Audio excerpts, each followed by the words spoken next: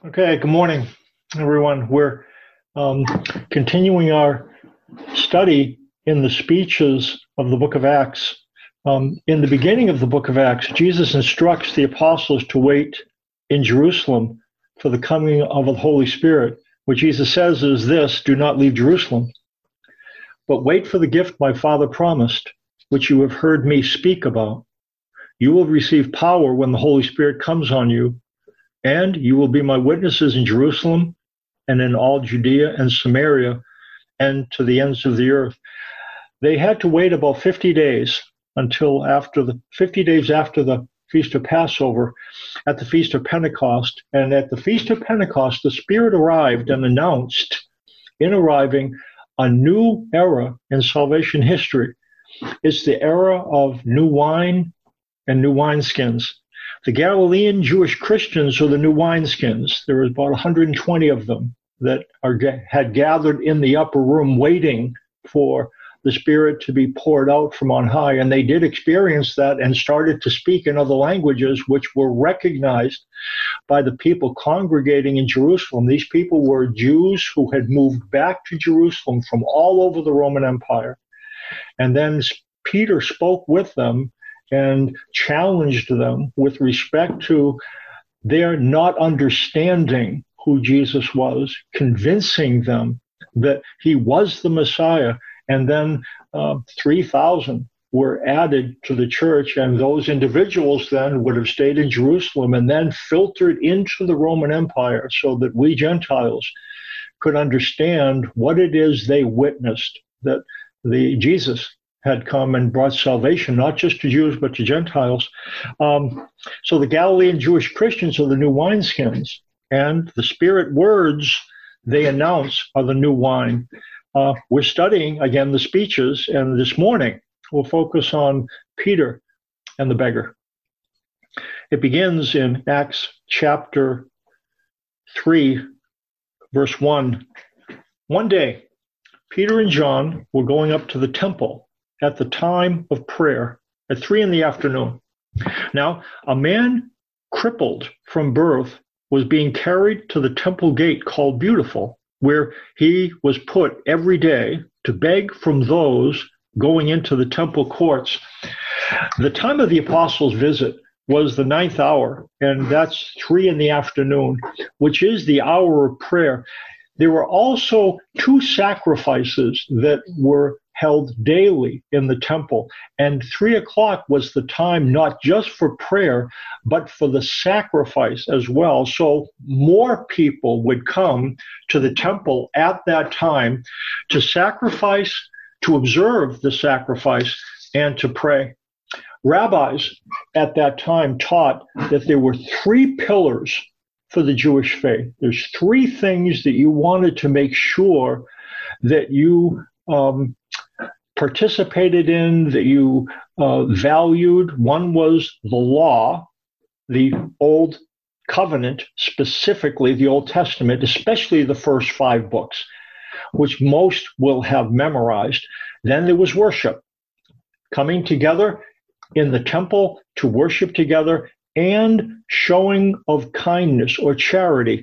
Almsgiving was one of the main ways to show kindness and was considered in Judaism to be a major expression of one's devotion to God. So if you were a devoted Jew, you paid attention to the law, you paid attention to worship, and you gave alms.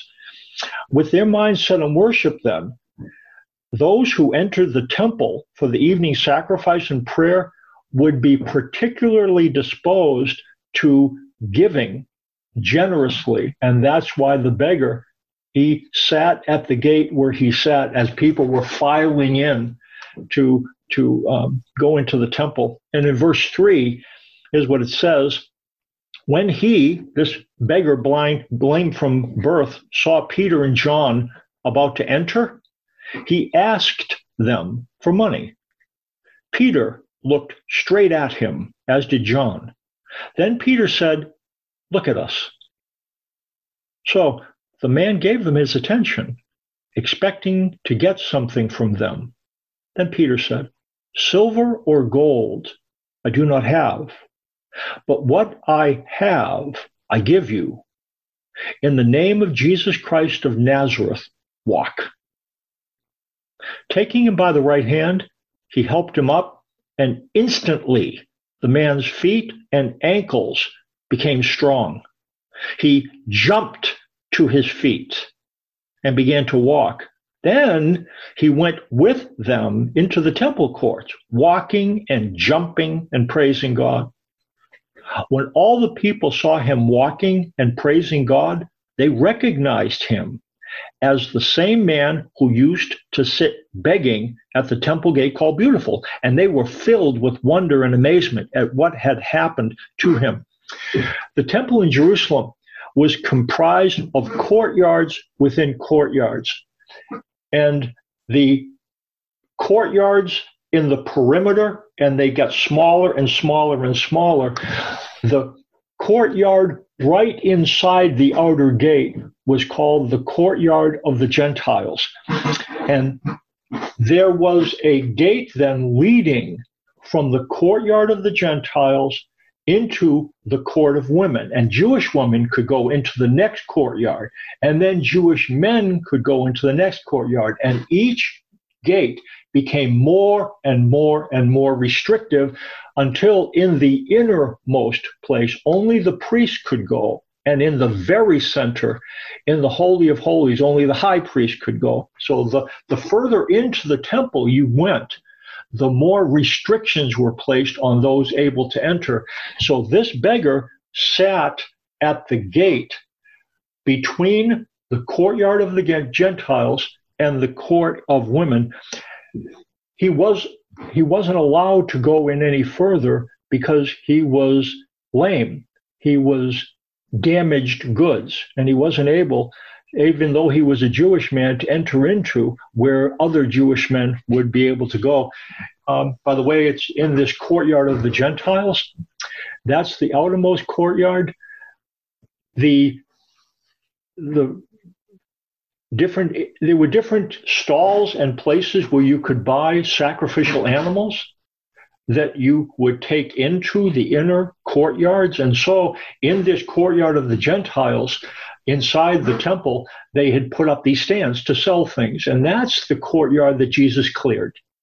Because this is the courtyard of the Gentiles, Jesus would say, not a place for those entering in who were Jewish to be able to not walk as far with their animals at any rate. Peter ended up saying to this individual, silver or gold I do not have, but what I have, I give you. In the name of Jesus Christ, walk. And this man, lame from birth, experienced his ankles and feet miraculously strengthened. Peter grabbed his hand and he leaped to his feet. It's said that in the 14th century, there was a priest, Thomas Aquinas, who was a scholar as well. It's said that he called on Pope Innocent II in the 14th century when Pope Innocent II was counting out a large sum of money. And Pope Innocent is reputed to have said, "You see, Thomas," said the Pope, "the church can no longer say, 'Silver and gold have I none.'"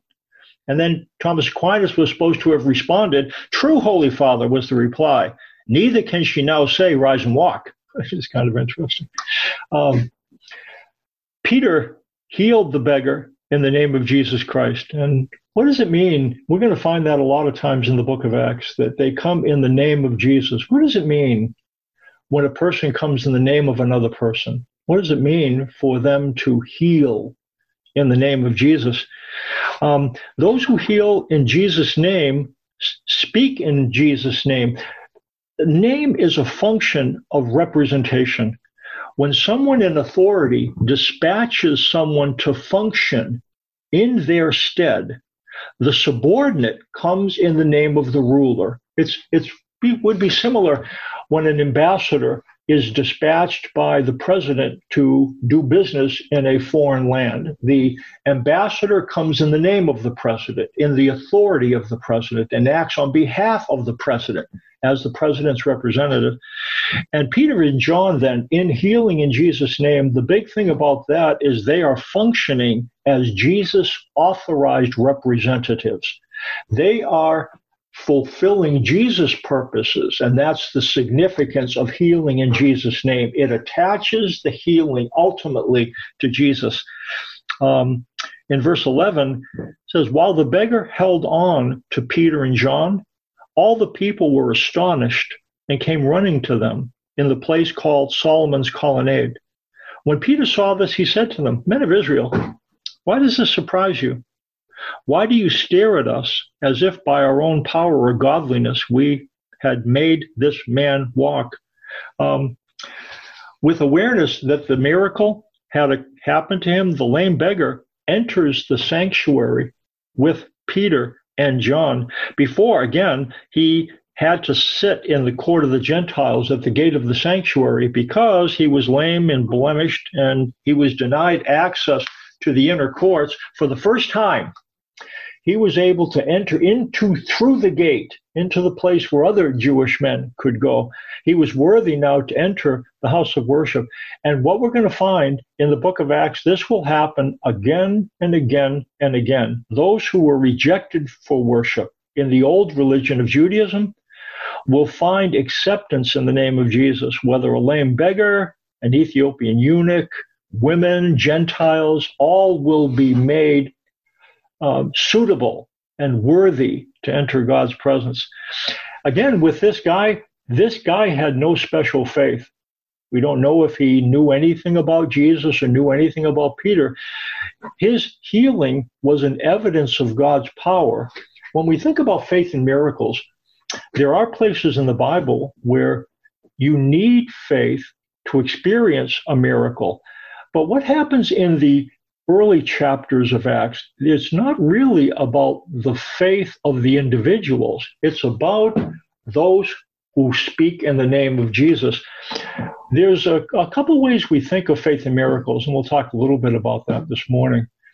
It's popular to believe that faith exists for miracles.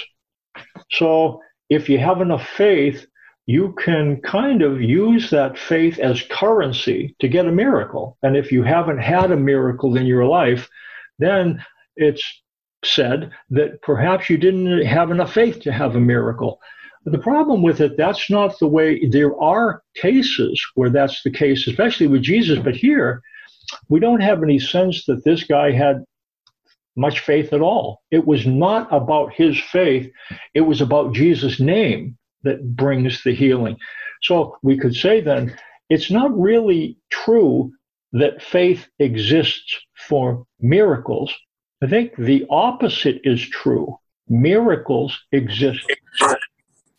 And what it means then is these miracles are being done so that not just this individual, but groups of people could see the miracles and believe that Jesus is who he says he was, so that they could place their faith in what he said. Peter goes on in verse 13. He says, the God of Abraham, Isaac, and Jacob, the God of our fathers, has glorified his servant Jesus. You handed him over to be killed, and you disowned him before Pilate, though he had decided to let him go. You disowned the holy and righteous one and asked that a murderer be released to you. You killed the author of life, but God raised him from the dead. We are witnesses of this. By faith in the name of Jesus, this man whom you see and know was made strong. It is Jesus' name and the faith that comes through him that has given this complete healing to him, as you can all see. What Peter is doing here is he's introducing a bunch of testimony. He has himself and John as witnesses. And not just himself and John as witnesses, there are another 118 who were witnesses of Jesus' resurrection. There's the apostles and the disciples. And these are individuals who were witnesses of Jesus after he had risen from the dead. But there's not just their witness. Now, these miracles are witnesses as well. That's the way Peter describes these things. This is further evidence that Jesus is who he says he was. Listen to what it says in Hebrews. Is he speaking to Jews at this place, convincing them, Jewish Christians, to place their faith in Jesus Christ. And what he says in Hebrews 2:1, for this reason, we must pay much closer attention to what we have heard, so that we do not drift away from the good news. For if the word spoken through angels proved unalterable, and every transgression and disobedience received a just penalty, how shall we escape if we neglect so great a salvation? What the writer is saying is that in the Old Covenant, which was inaugurated through angels, if you didn't listen to what the angels said, there was a penalty. You needed to take the angels' words seriously. What the writer is doing, even more so, don't trust the word of angels, trust the word that comes through Jesus Christ. It says, after it was at first spoken through the Lord, was confirmed to us by those who heard. There was eyewitness testimony about Jesus. And then it says, God also testifying with them, both by signs and wonders, and by various miracles, and by gifts of the Holy Spirit, according to his own will. So what the writer suggests then, that these miracles, which will happen in Jerusalem at the time, they are pieces of evidence that Jesus is who he says he is. It's not just about the miracles, it's who the miracles point to, that Jesus is the one that God had predicted would come in the Old Testament. The prophets talked about him, the one who would come in the line of David. He would be the one who God would send and who would bring salvation.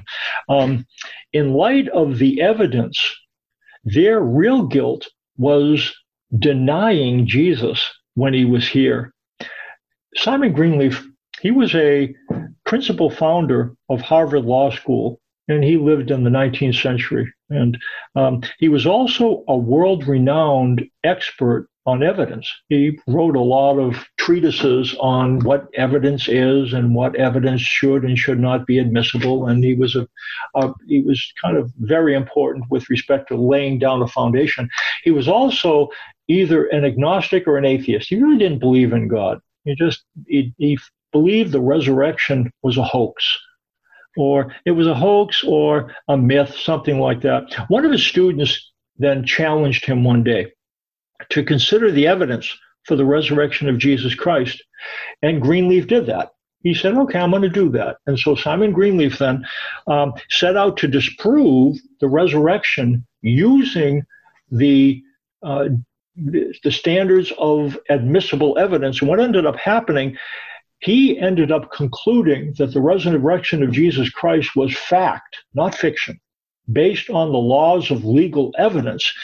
And being a man of conviction and reason, he ended up converting from agnosticism to Christianity.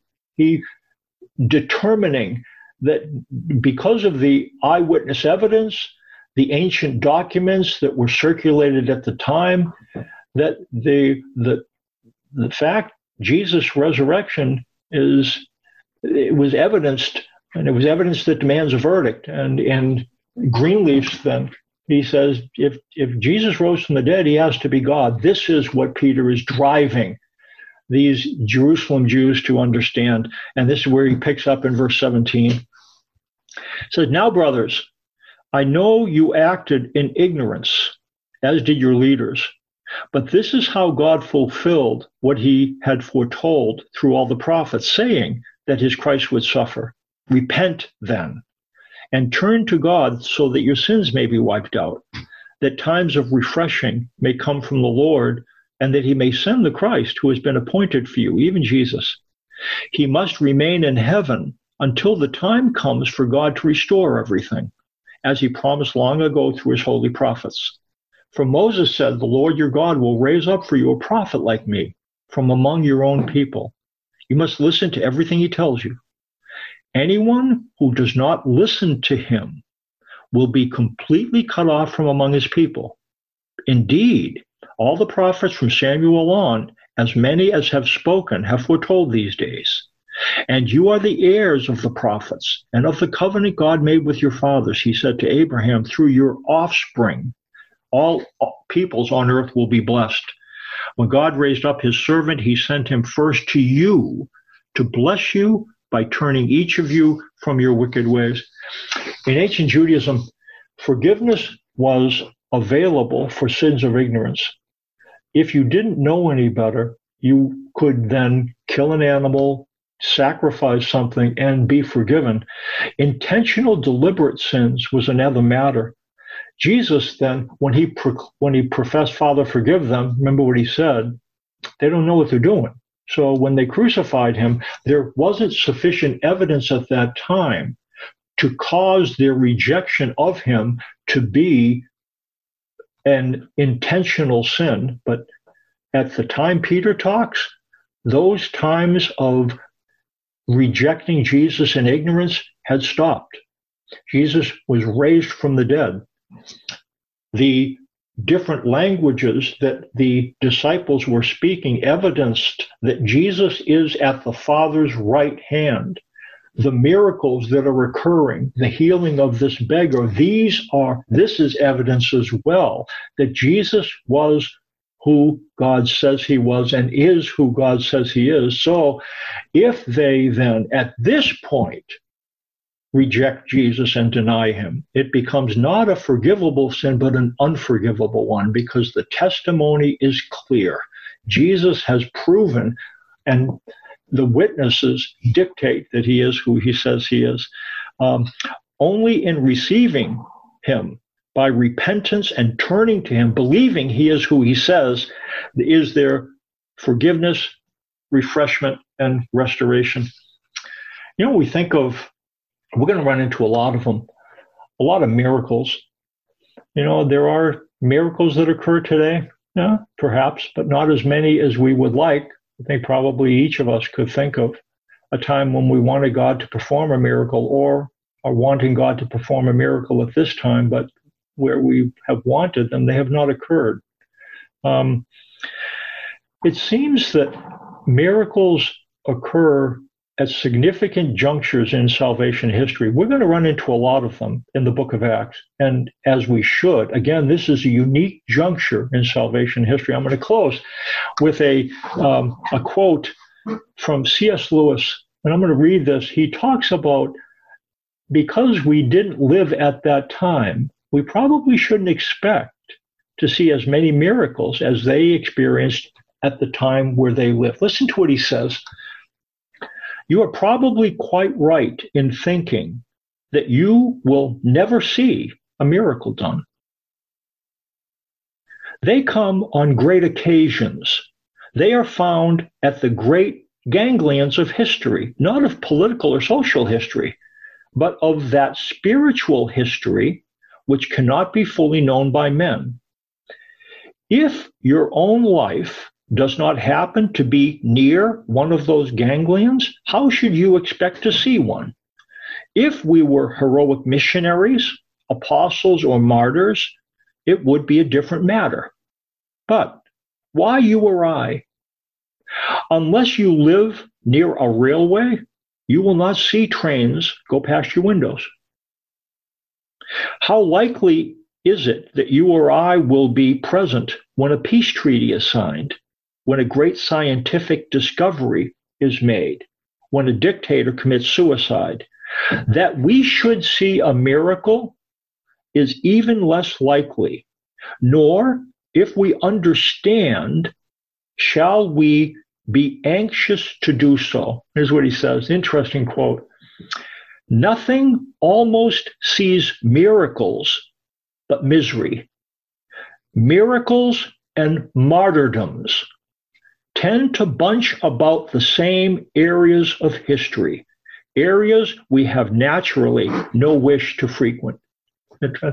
We'll find that there's going to be a lot of miracles because of the unique juncture in salvation history, and we'll find, again, in next week, this miracle led to punishment, and Peter and John being called before the courts to answer for what they were saying.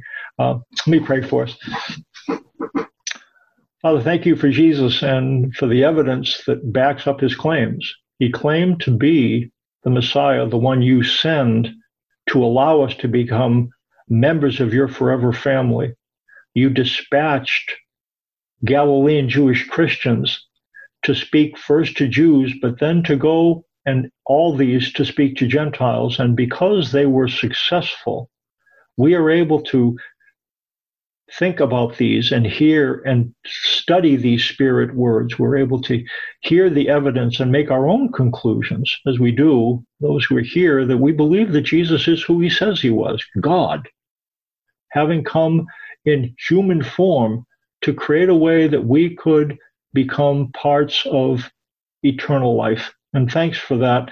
Thanks for the evidence that we don't base our faith in just conjecture, but Jesus did exist, and he did rise from the dead, and they're witness and they're miracles. And so our faith is on firm, solid ground. Thanks for that. In Jesus' name, amen.